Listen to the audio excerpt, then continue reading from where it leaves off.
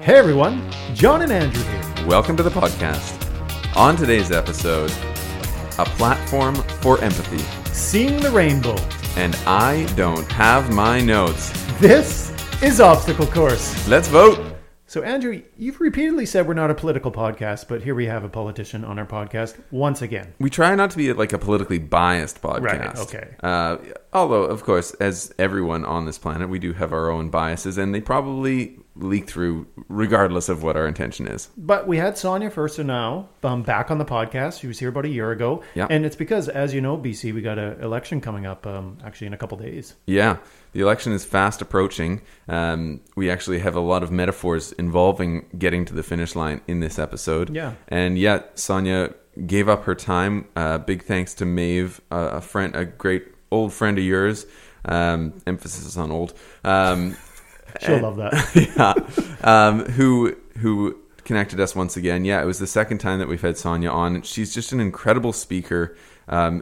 Any topic that we delve into, it seems like she has a lot of brilliant, interesting things to say, and it's as a lot of you noticed from the debate, she's just a real, authentic person, and we hunger for that in our politics. It is not a common thing to think, hey, that leader, that political leader, it seems like a real person, and maybe someone who I'd just want to go for a coffee with. Well, and the cool thing is, speaking of her being real, she actually provides folks some behind the scenes background of how the debate went in her preparation. And we're just going to tease you a little bit with that, but it is astounding what she had to overcome while the world was watching. Exactly, yeah. So and she told us this is the first time that she's told this story. Yeah. So we got a... Exclusive. Yeah.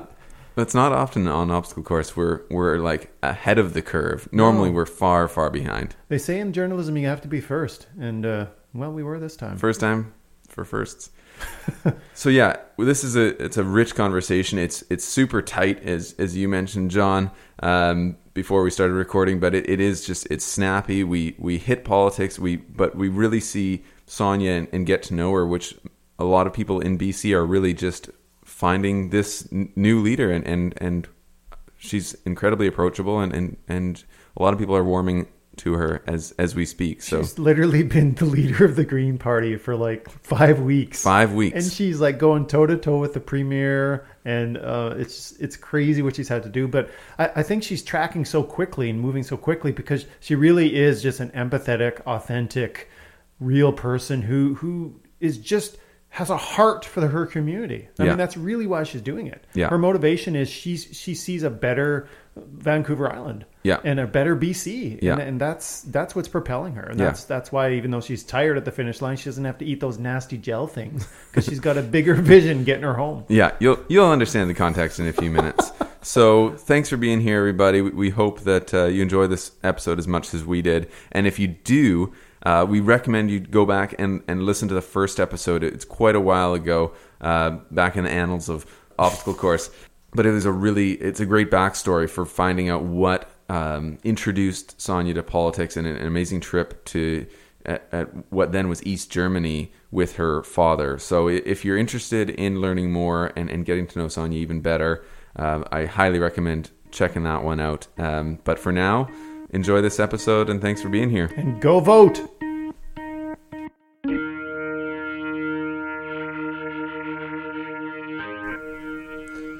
We're rolling now, and let's start by saying thank you for being here. Welcome back, Sonia. It's a pleasure to see you again, even though we're a little further apart than last time, but thank you so much for coming back on Obstacle Course. You were so much harder to get this time. My God, what has happened to you? Jeez, we rescheduled 10 times. I told Maeve I wouldn't complain, but here I am complaining. Yeah, blame Maeve. No, actually, I was thinking about this Obstacle Course. It's from the last time that we were together, which was so fun, and I enjoyed it so much.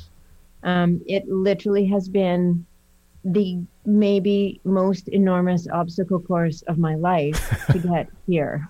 Wow. I'm sure. And it's one of those obstacle courses where you're not just going over things and around things, but things are flying out at you and jumping at you and pushing you over and tripping you. But here we are. Amazing. So yeah, you're even more qualified then, I guess, to be here. let's talk about that.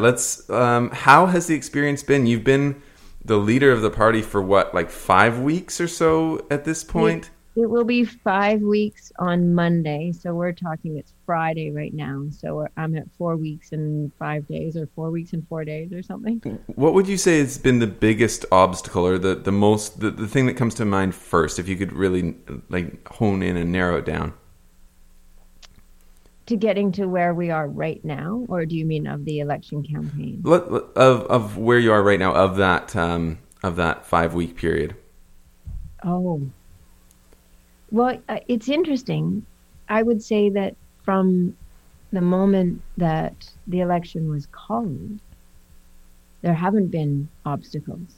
It's just been a full sprint at full speed with the whole team, like a giant relay team. Everybody's just running.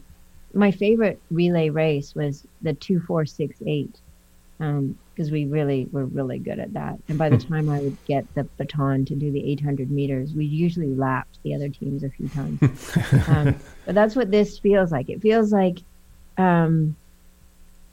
we didn't have a lot of time to get ready for the race. Obviously, I had been leader for 1 week, but the starting gun went off, and everybody on the team just somehow found their perfect ability.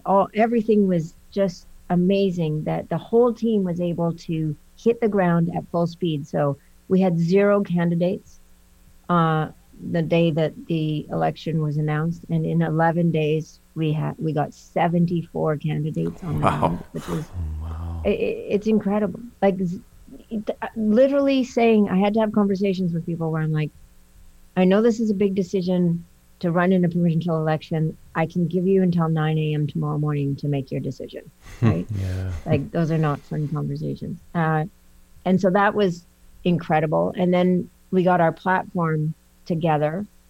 And I'm not just saying, I know I might seem really biased, but I'm so inspired and excited by the platform that we have. I look at it and I feel hopeful about the future. It's a platform of solutions and really oriented on what matters the most, which is how do we take care of people? How do we make sure that we can thrive? And then for me, it's just been literally all day, every day, pretty much doing interviews, doing media, throw in a few debates, and there isn't even time to think. Like it's literally, and I think that all the training, so if we're thinking of this as still in a sports analogy, right? The 3.5 years of being in the legislature, working on the files so closely, being on the committees, being so engaged in all of the work means that nobody had to bring me up to speed for this election. I know it. It's in me. I don't need notes. I don't need talking points. I don't need briefs. I just need to talk about what I know and the vision that I have for the future. So. And I think that's come through really clearly in the debates, which we'll get to in a minute. I definitely want to talk about that. There was a lot of feedback, and in a positive sense, about your televised debate. But before we go there, I wanted to ask, given that framework of the election process, the lack of time to prepare, how would you consider this election to be a success for you as the leader of the party? I think for me personally, it's getting to the end of the election and not having any regrets. And so literally giving it everything I've got at this point, and recognizing, like, we're just going to keep coming back to a running race, because now I'm at that point in the 800 where it's the last 200 meters. You're coming around that last corner. You can see the finish line, but this is the part of the race where everything hurts. Mm-hmm. Your lungs, your heart, your muscles are screaming. The lactic acid is building up, and you have two choices at this point in a race. You kind of let go and figure, okay, I'm going to accept that I'm going to come in third or fourth or maybe last, or you find that push and somehow your brain overcomes everything that your body is telling you and you make your legs go faster. Well, and Sonia, what a beautiful analogy, because I've been in races like that, not political kind of races. I'll never do that. But I've been in those races where you're nearing the end and like you said, everything hurts. And usually what they tell you to do is they hand you these nasty gel things and they're like, eat that. I don't know. Maybe that'll help. So I'm curious about what are some of those nasty gel things that people are handing you to try and get you to finish? But what ultimately is going to allow you to finish? Because I know what allow most people to finish the race is the vision of why they started the race. Yeah. And so what is that vision in your mind as you're coming around the corner? And what nasty gel tablets are you trying to avoid? So the literal gel tablets are the power bars, the peanut butter. Oh, the bars. Cliff ones? And literally, and my wonderful son, Nicholas, is constantly handing me food so that, yes, it's not Skeletor coming over the finish line. Yeah. It's a great question. I'm really glad you asked it because it's a good reminder to myself to stay in that place of why am I here? Why are we here? And it's, it goes back well beyond why I got into politics, what happened in Shawnigan with the watershed and the contaminated landfill permit. Mm-hmm. And it goes, I think, to something that's very core, has always been part of me, which is this idea that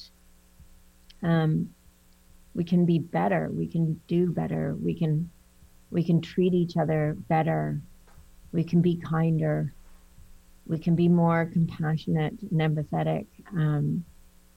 And I think we need that now more than any other time in so many ways. We have so many crises and challenges that we're facing. And instead of what we see so much in politics, which is this kind of polarization and dehumanization of others, starting with our opponents in these political races, and going right down to the human beings in our society. I'm here because I think we need, I really do, I say it a lot, but it's not a message. I really do think we need to do politics differently. I'm grateful that people are noticing that there can be a different tone.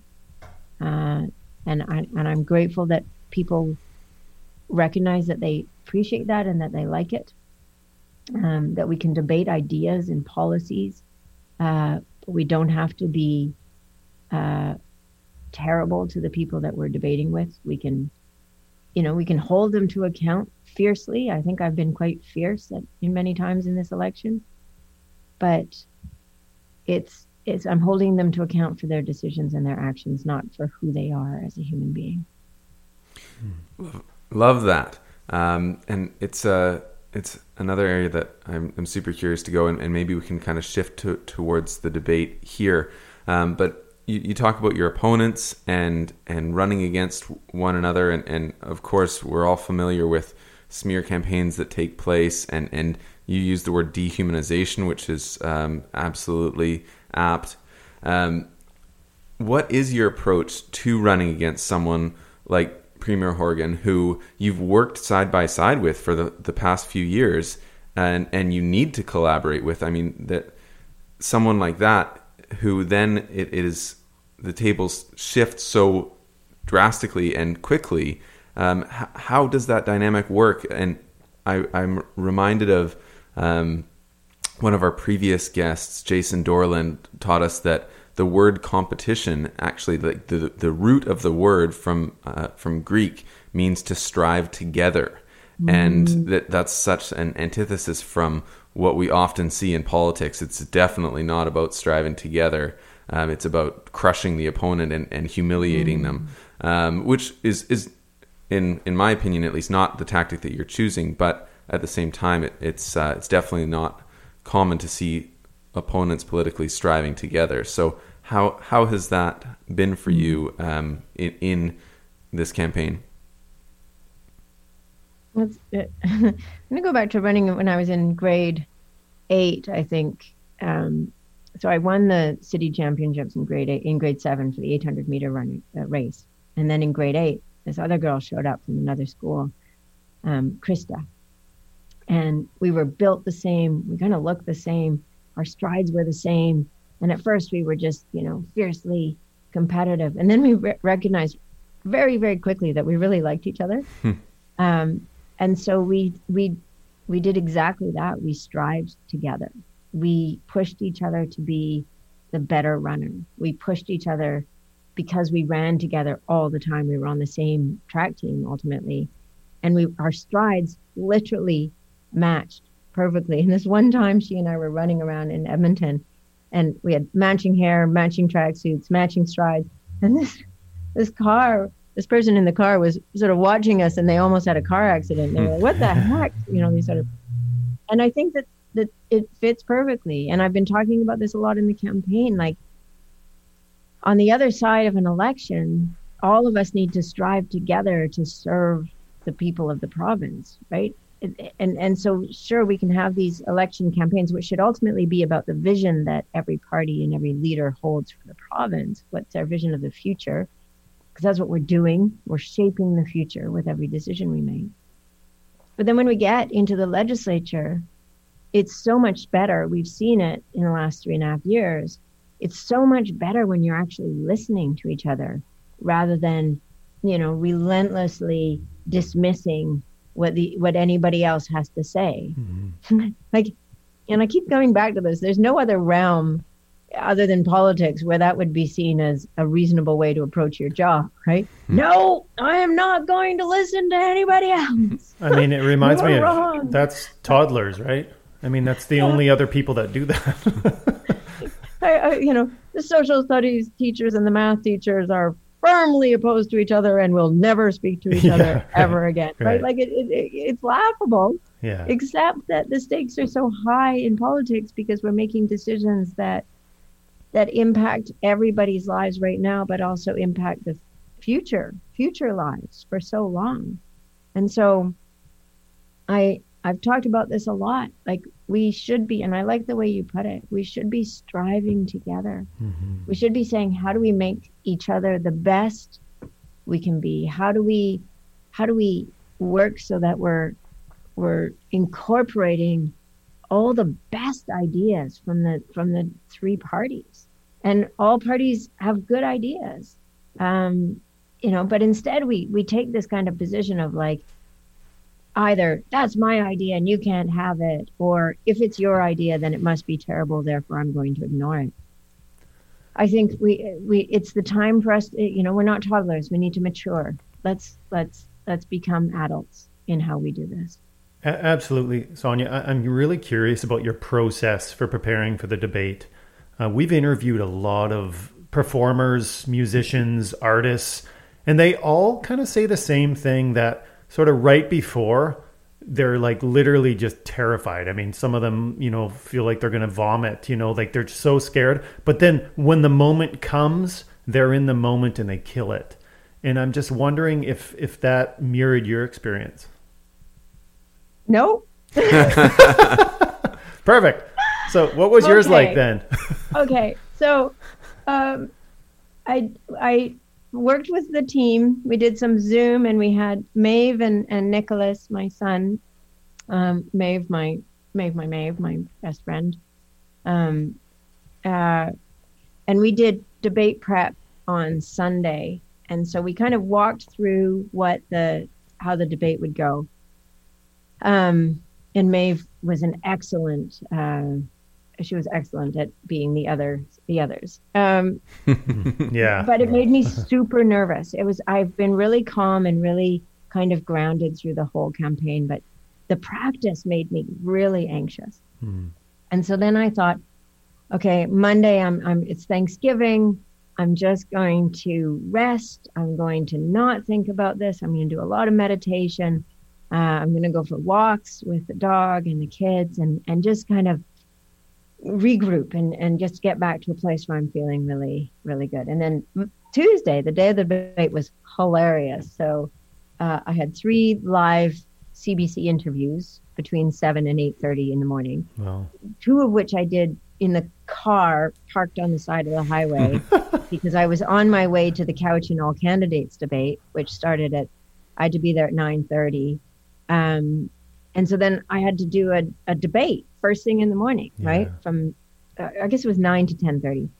And then the only goal, of course, was to get to Vancouver, but we had wind warnings that day. Mm-hmm. And so we had to book various ways that I would get to Vancouver if one way wouldn't work. So if the helijet got canceled, then I could fly out of YVR. And so we felt, okay, we got this covered. But then there's a rock slide on the Malahan. Yeah. And so I was like, you can get through the Malahan, but it's going to be really slow and you don't know how that's going to go. And maybe things could go sideways. So, okay, shift everything, book a helijet out of Nanaimo and book a Harbor Air out of Nanaimo. Just kind of like, I have, if it means swimming, I have to get to Vancouver, right? And so we end up on the Harbor Air from Nanaimo to Vancouver, and I'm with Nicholas, and the pilot says, okay, it's going to be a bit bumpy when we take off, and then it'll smooth out, and then it'll be bumpy and he's like, no. It's going to be bumpy the whole time. Yeah. And okay, I can do this. And so we're sitting there, and Nicholas is across the aisle from me. He's 26 and big and strong and very calm, always has been. And we take off, and it's doing that kind of back and forth. And then all of a sudden it drops, right? And thankfully we all had our seatbelts tied up pretty tightly, but everything went up in the air. Wow. Right? And and so I grabbed Nicholas's hand. I'm holding his hand, and just imagining white light around the whole plane and thinking, okay, I'm going to have to co-pilot this plane now with all the white light. And so then we land, and we're kind of in this joyful giddiness of like, yay, we're alive and it's all going to be okay. And then, met up with the team in Vancouver. Maeve had come over on the ferry, and there'd been rainbows all the way. We all saw rainbows, and Evan on his way over saw a rainbow landing on a pod of orcas. And wow. We had rainbows all the way from Duncan to Nanaimo, including one rainbow like right on the car, which I've never seen. This is a lot of rainbows. And so we were really in this happy, excited state. Got dressed, got ready, got makeup on, which was also kind of fun because I've never done that before. And then drove over, and we were singing songs in the car, choosing our favorite songs, and really in the state of like, this is it. I mean, what have I got to lose? I'm going to go out. I'm going to introduce myself to the people of British Columbia. I'm just going to be me. Who else can I be? And so everything was so great, and I was in such a great state. I was really calm and really feeling very, grounded, but also excited and happy. And then I get on the stage, and I realize in the debate, there's leader to leader questions. There's 4 times when there's leader to leader questions. And we'd practice this in our practice room. And then I realized I didn't have a copy of my questions. Oh. And so I was in a total panic. Yeah. And I went through all the stages of grief. I went through denial. And so I was like, Maeve and Evan were way at the back of the auditorium, like little Maeve and Evan. Yeah. And I'm mouthing at them, I don't have the questions. Oh. And I'm like, can't they tell what I'm saying? And of course they're totally oblivious. And then I think, I'll write a note. And so I write a note, and I'm holding it up. I don't have the question. And of course they can't see it. Like it'd be like an actor on a stage holding up a little note, right. Somebody at the back. Yep. And, right. So that's what my denial, my bargaining, and then total fear. The questions the debate has begun. Andrew Wilkinson's answering the first question, and I can't understand what he's saying. I'm just like, oh my God. There's words, and they're not making it into my brain. And so total fear, and then anger. How did this happen? And then acceptance, and just realizing all I've got is me and I've just got to figure out how to make this work. And on the first question, I didn't even actually really get to a question. But by the second, third, and fourth question, I had planned ahead during the debate. I had my notebook, so I was noting things down, and I just got back to that place of being centered and grounded. But no, it's quite the opposite of what you described. I went in so calm and then had like 5 minutes of the purest panic that I think I've ever felt in my life. And the only person who recognized what was happening was Nicholas. He was at the back of the auditorium as well, but not with Maeve and Evan. And he was like, I have never seen my mother so stressed in my entire life. And he could see all my body language, my hands, and the way I was holding. And he's like, I'm going to stretch out and just send her relaxed feelings. And I'm just big breaths, Mom. And then we got there. But yeah, so that's the untold story of debate night. And Wow. You are the first on the record to hear what actually happened. That's amazing, Sonia. And Tony Robbins has a famous saying where he says, things don't happen to us, they happen for us. Do you believe that? Do you believe that in the end that might have been a good thing? Or is it too early to say that? It might take me a little while to get there. Okay. It makes for it 10 years from now, this will be the story I'm telling. And I have the little crumpled up note here, and I'm going to keep it. It's a very funny story now. Yeah. And it's a story of, in the end, of believing in myself enough to come around to, okay, I'm okay in this. But this was the There it is. There it is. Amazing. That's amazing. We're gonna ask Maeve to send us a photo of that for a little addition to the podcast when it comes out. That is an amazing story, and thank you so much for sharing it with us. It's so real and natural, and the best part of the story is what comes next, and the public reaction to your debate was so positive. And because it seemed natural, it was authentic, it was clear that you weren't following talking points. It was almost as if you didn't even have notes, right? No, I definitely did not have notes.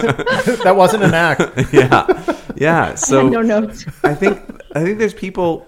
The public is starving for that from their politicians. Is they want people to be real and to actually speak to them and not just follow the platform. And one of the questions that was admittedly a very tough question, but about white privilege, and the reaction from the other two candidates was they kind of bumbled their way through it and then had to apologize for what they said afterwards. I mean, it was well intentioned, but it was just didn't come across well. And the way you approached that question was very strong and real and natural. And I wonder if is that a question you'd thought about beforehand? Is that is kind of coming to terms with your own white privilege? Is that something that you've been working on personally of late? I wonder where that answer came from.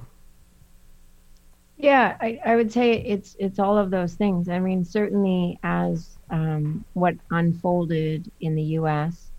And the Black Lives Matter, kind of movement that we watched unfold and participated in many ways.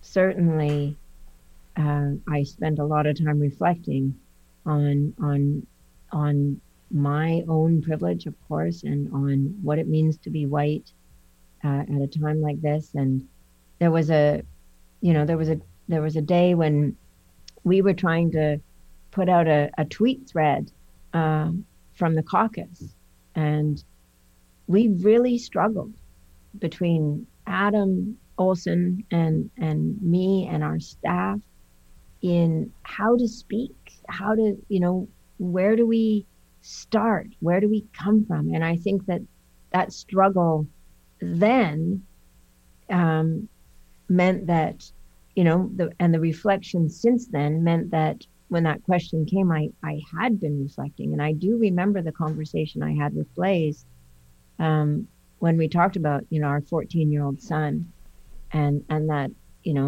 really coming to terms with imagining what that would feel like as a mother to think, my son is in danger because of the color of his skin, and he's not in danger. He's in danger from the police because of the color of his skin. And I think that we had that conversation. I also worked when we have our Couch and Leadership group, and we invited Lynn Weaver, who's the Couch and Intercultural Society executive director, to come speak to our group. And she talked about, it's not enough to be, wanting to be inclusive or wanting to celebrate diversity. We actually have to be anti-racist. Yeah, exactly. And that isn't a passive thing. It has to be an active thing. And part of that, going into that conversation, I thought a lot about my own unconscious biases and catching myself, reacting to people and being able to have that kind of other sort of view on my own unconscious thoughts, and being able to say, where does that come from? And can you justify that? And every time, no. And so, yes, I have been reflecting, I have been working, and I think that all of us, it's not something that's going to be done or fixed or dealt with in any time soon, but we have to start with what I said the other night. We have systemic racism. I've seen it very clearly in the child welfare system. We see it in so many ways in government. And then we have the racism that people of color, that Black people, that Indigenous people experience daily, almost moment to moment in their lives. And as a white woman, I don't know what that experience is, but I can listen and hear and ask questions and want to know more. And that's what I've been doing. Well, Sonia, what you're describing is empathy. And you seem to have it, seeing through another person's eyes, walking in their shoes. And empathy is not often a word connected to politicians. Mm-hmm. How do you think you have empathy? Where does that come from? And how is that a strength for you as a leader in your campaign? I don't know if it comes. I mean, this is who I am. I can think back to my childhood and really always trying to understand other people. I mean, I'm not perfect. I am no saint. I have plenty of flaws and foibles and times when I'm not nearly as empathetic as I would like to be. But I strive for it. And I think that it's one thing that I don't want to ever lose. I've talked about this a lot, that the most important thing, and I've said this to the other candidates running, is that on the other side of an election campaign, or on the other side of being elected, the other side of being leader of a political party, I want to emerge fully and entirely myself. Mm-hmm. I don't want to be changed by this. I want to still be laughing at myself and making fun of myself, and I still want to be as empathetic as I can, ideally more empathetic, because I will have learned about more people's experiences. I will have grown to understand. And I think in the last 3.5 years, I have grown to be more empathetic about people's experience that I didn't know before I was an MLA. And that's so important to me. I do not want to lose myself in this. I do not want to give up what makes me me. It's not worth it, because I can do good work in many capacities. I don't have to be a leader of a political party or elected to do work that I think is valuable for my community and for the world. Yeah, yeah. But I can't do that work if I give up who I am. Love that. And I love the sense that your sense of doing good work is for the community and for the people around you, which is not always the mindset of politicians. And I think that's the lack of self-interest that you show there is one of the reasons that you come across as so approachable. And in terms of the empathy piece, one thing that we've noticed since the pandemic is that I think there's been a startling lack of empathy, and people have kind of shrunk back into themselves a bit because of all the fear and anxiety that's going around. And as we know, when our minds are full of fear and panic and worry, we lose empathy. Like we're not able to be fearful and empathetic at the same time. Mm-hmm. So how, if we can talk about the pandemic and the reaction to the pandemic a little bit, the shift there, the focus has been really on public health for good reason. Our province has done an okay job. At one point, we all thought we were doing an incredible job of controlling COVID and keeping it at bay. And now it's a little bit more out in the open. And part of the reason for that is because we want a bit of a return to normalcy, and we want kids to be able to be in schools, and that just naturally there's going to be more cases. But there's a lot of businesses that have not returned to normal and that are still very sick and struggling really hard. Mm-hmm. And I work in the events industry, and we've just been decimated, and we've been forced to be super creative, and we're doing okay with that. But a lot of businesses have not. They just don't even really have that option with their business model. So I wonder what you would say to those businesses who are looking for more hope in just a sea of never-ending uncertainty. We have no idea when this is going to end, when things are going to actually kind of go back to business as usual. So what would you say to those businesses who are frustrated by what they perceive as just the only focus is on stopping the spread of COVID while their businesses and their neighbors' businesses are dying and they're suffering mental health issues as a result? Yeah, I'm so glad you asked the question. And it's interesting. My son is also in the events industry. He had just gotten a really great job at the Delta, and he was in charge of the AV kind of planning for events, and highly skilled, and had done training and had worked his way up to this position. And we were all so delighted and excited for him. And he was just thriving in the job. And that was brought to an abrupt end, of course, in March. And so very close to home. I mean, he's talking about exactly this, which is, the skills that he has, they can be applied with, helping out in this kind of way. But that industry is in a lot of trouble. And so I think, one, we have to start, and I think this applies in so many ways across the board. We start with the reality we're in. We can't be in the reality we wish we were in. We start with the reality we're in.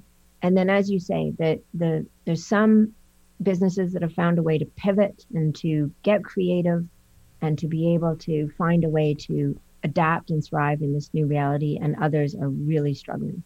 And so what government's role could be in this is to find that capacity. When we talk about innovation hubs, right? How do we share that innovation and that creativity across different businesses and different sectors, right?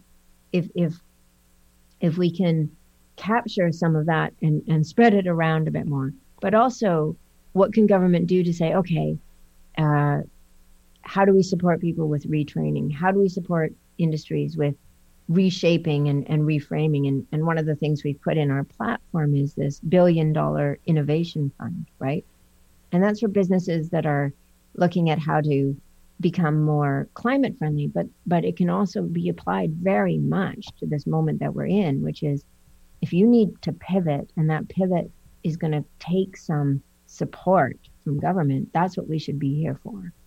And so we should be, as your statement about you can't be fearful and empathetic at the same time, I'd say you can't be fearful in almost anything at the same time. Like fear is the great sort of squasher of everything, the right? mind killer. So yeah, it's very hard to be creative when you're fearful. It's very hard to be forward thinking. We get very trapped in the moment we're in that fear, and it undermines our ability to achieve so much, right?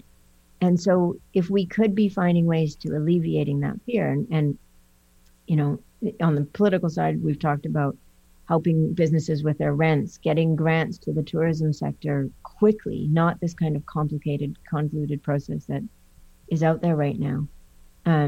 But I think we could also just be really leaning into, we're in this time of enormous transition, and government can be acting as a kind of handmaid to that transition, right? But to do that, we have to be honest and realistic about the time we're in. And where we failed in that in other realms is things like climate change. Like if we'd begun transitioning our economy 20 years ago, we wouldn't be in this crisis that we're in, both in terms of impacts from climate change, but also in terms of like the shock that it's going to have to be to make things change more quickly than they should have to. And so let's learn from that, right? Let's look at this moment and say, where do we get those great ideas?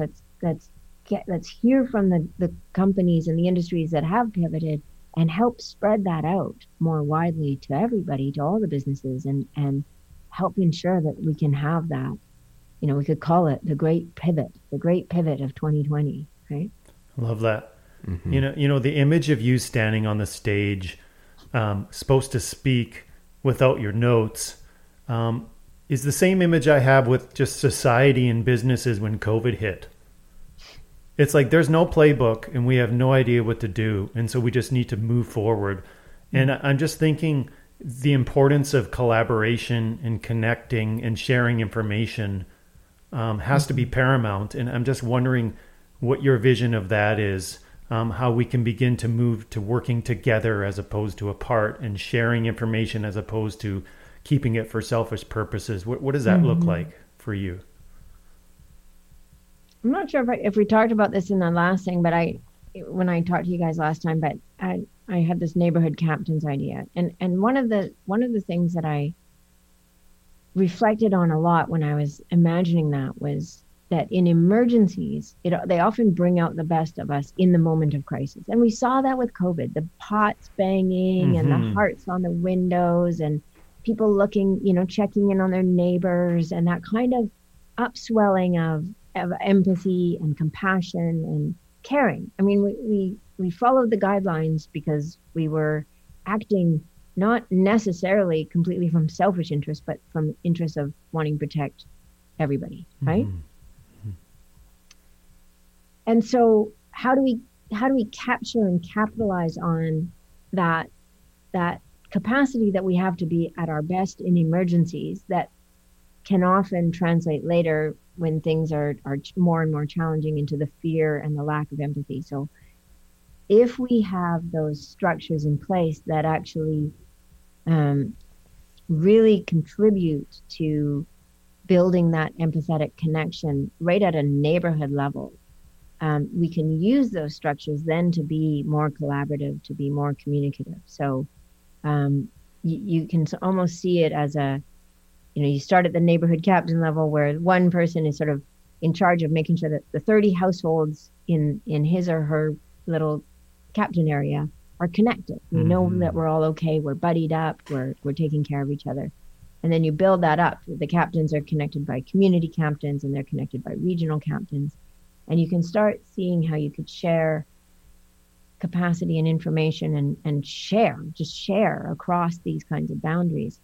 And if we kind of more localize our ways of being, then we can say in our region, this is how we're going to support our local businesses. This is how we're going to, that events industry business, that wedding planning business, they can plan our online events, or they can plan our socially distanced outside events, or, they can help us with our celebrations in our little neighborhood or whatever it is. But looking at it as we're all here for each other. We're all connected. And I think we have to build that connectivity in. We can't be passive. We can't wait for it to happen. Mm-hmm. We have to actually lean into it and make this a path going forward. And I think it's not just COVID, but with climate change and the disruptions we're seeing, we do need that real resiliency at a neighborhood to neighborhood level. But that can translate into resiliency at a social and economic level that I don't think we've even imagined we could tap into, right? 100%. And it goes back to, we've become this global community, and we're purchasing things that who knows, we don't know anything about where they're made or who made them or anything like that. But if we kind of re-village in some ways, and we recognize that as people do well and businesses do well in our kind of village notion, then we're all going to do well out of that, right? Absolutely. It's a big shift in thinking, I think. Yeah, and I mean, that is where true connection happens. As we know, that the online connections, the social media connections, they're not super authentic, and some, there's outliers on that. There's people who can meet online and have developed real connection, but the majority of the connections we make on the internet, we don't even know if we're talking to a person or a robot a lot of the time. But the connections in the community with our neighbors and with people we really care about and need around us, that's what really matters. I know we're coming to the end of our time, sadly, but you've probably got to go and fly a plane or save the world or something like this at 10 o'clock. But I wanted to, as we bring the conversation to a close, we talked a lot about the impact that your father had in the first episode. And I was just curious. I thought it might be a nice way to begin to wrap up here. And I wonder what parts of him you're bringing with you as you're nearing the finish line of this great race. I was just talking about him to my son, Nicholas. Nicholas knew Dad. Dad died when Nicholas was 7, so they had a lovely relationship. And one of the key things about this campaign is it's been surprisingly, maybe, very joyful. And I was saying to Nicholas, I used to think that my dad was just lucky. He just had this happy disposition, and he was just always happy and joyful and kind of curious and appreciative of the world by nature. And I asked him about it once when I was about 20, and I said, you're just one of these lucky people that's always happy and cheerful and positive. And he said, oh, no, I'm not. No. He said, I make the choice every day, every moment. I make the choice. And I think that in some ways, this campaign has been, for me, this sort of intense learning experience about making that choice in every moment, every day, not to rail against, the injustice of it or the unfairness or anything like that, but to look out the window and see the beautiful fall leaves and the sunshine, to see the rainbows, to be so grateful to be spending my days with Nicholas and Maeve, my bubble, and then going home to, Blaze and the kids and the dog, and feeling that deep gratitude, but also joy in this. And I think that I have finally really come to understand my dad and how he chose to be in the world over the course of this campaign. Sonia, one of the things I appreciate about you the most is just how homegrown and accessible you are. I mean, your face is everywhere. I pass 1 million of your signs every day. And, but what prompted this conversation was you're just in downtown Duncan, sitting outside the Chocolate Pearl. Shout out to Chocolate Pearl, folks. And eating your chocolates, and you just said, "Hey, we should come back on your show. Let's get talking." It was just that casual. And you know, I didn't have to go through like your people's. We didn't have to do that to make this happen. You're just living, walking in the community, eating local chocolates, and that comes out in what you say and how you present yourself. And I think that's authenticity. And so I appreciate that very much about how you are. And I think the people are seeing that, whether it's in a debate or, you know, in the local streets of Duncan or wherever you are. So thank you for that.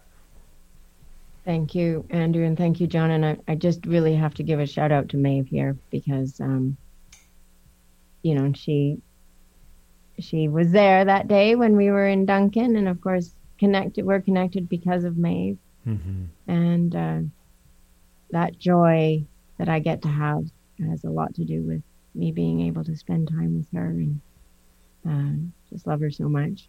And she did help organize this, and I'm grateful to her for that. But you know, getting to know both of you has been a real gift, and I'm getting the roll-up sign here from Maeve, so I'm just going to say thank you very much, and I look forward to our next conversation.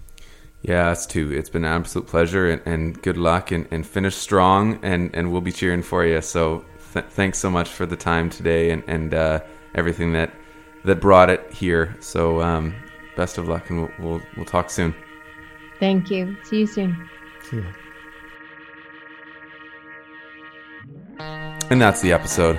Thanks for listening, everybody. If you'd like to continue the conversation, you can find us at all the usual places. ObstacleCoursePodcast.com. We're very active on social media, Instagram and Facebook at Obstacle Course Podcast. And speaking of Facebook, we have a great new growing community called the Obstacle Course Community that you can join, dialogue with Andrew and I and your fellow listeners about the previous week's episode and any obstacles you're dealing with.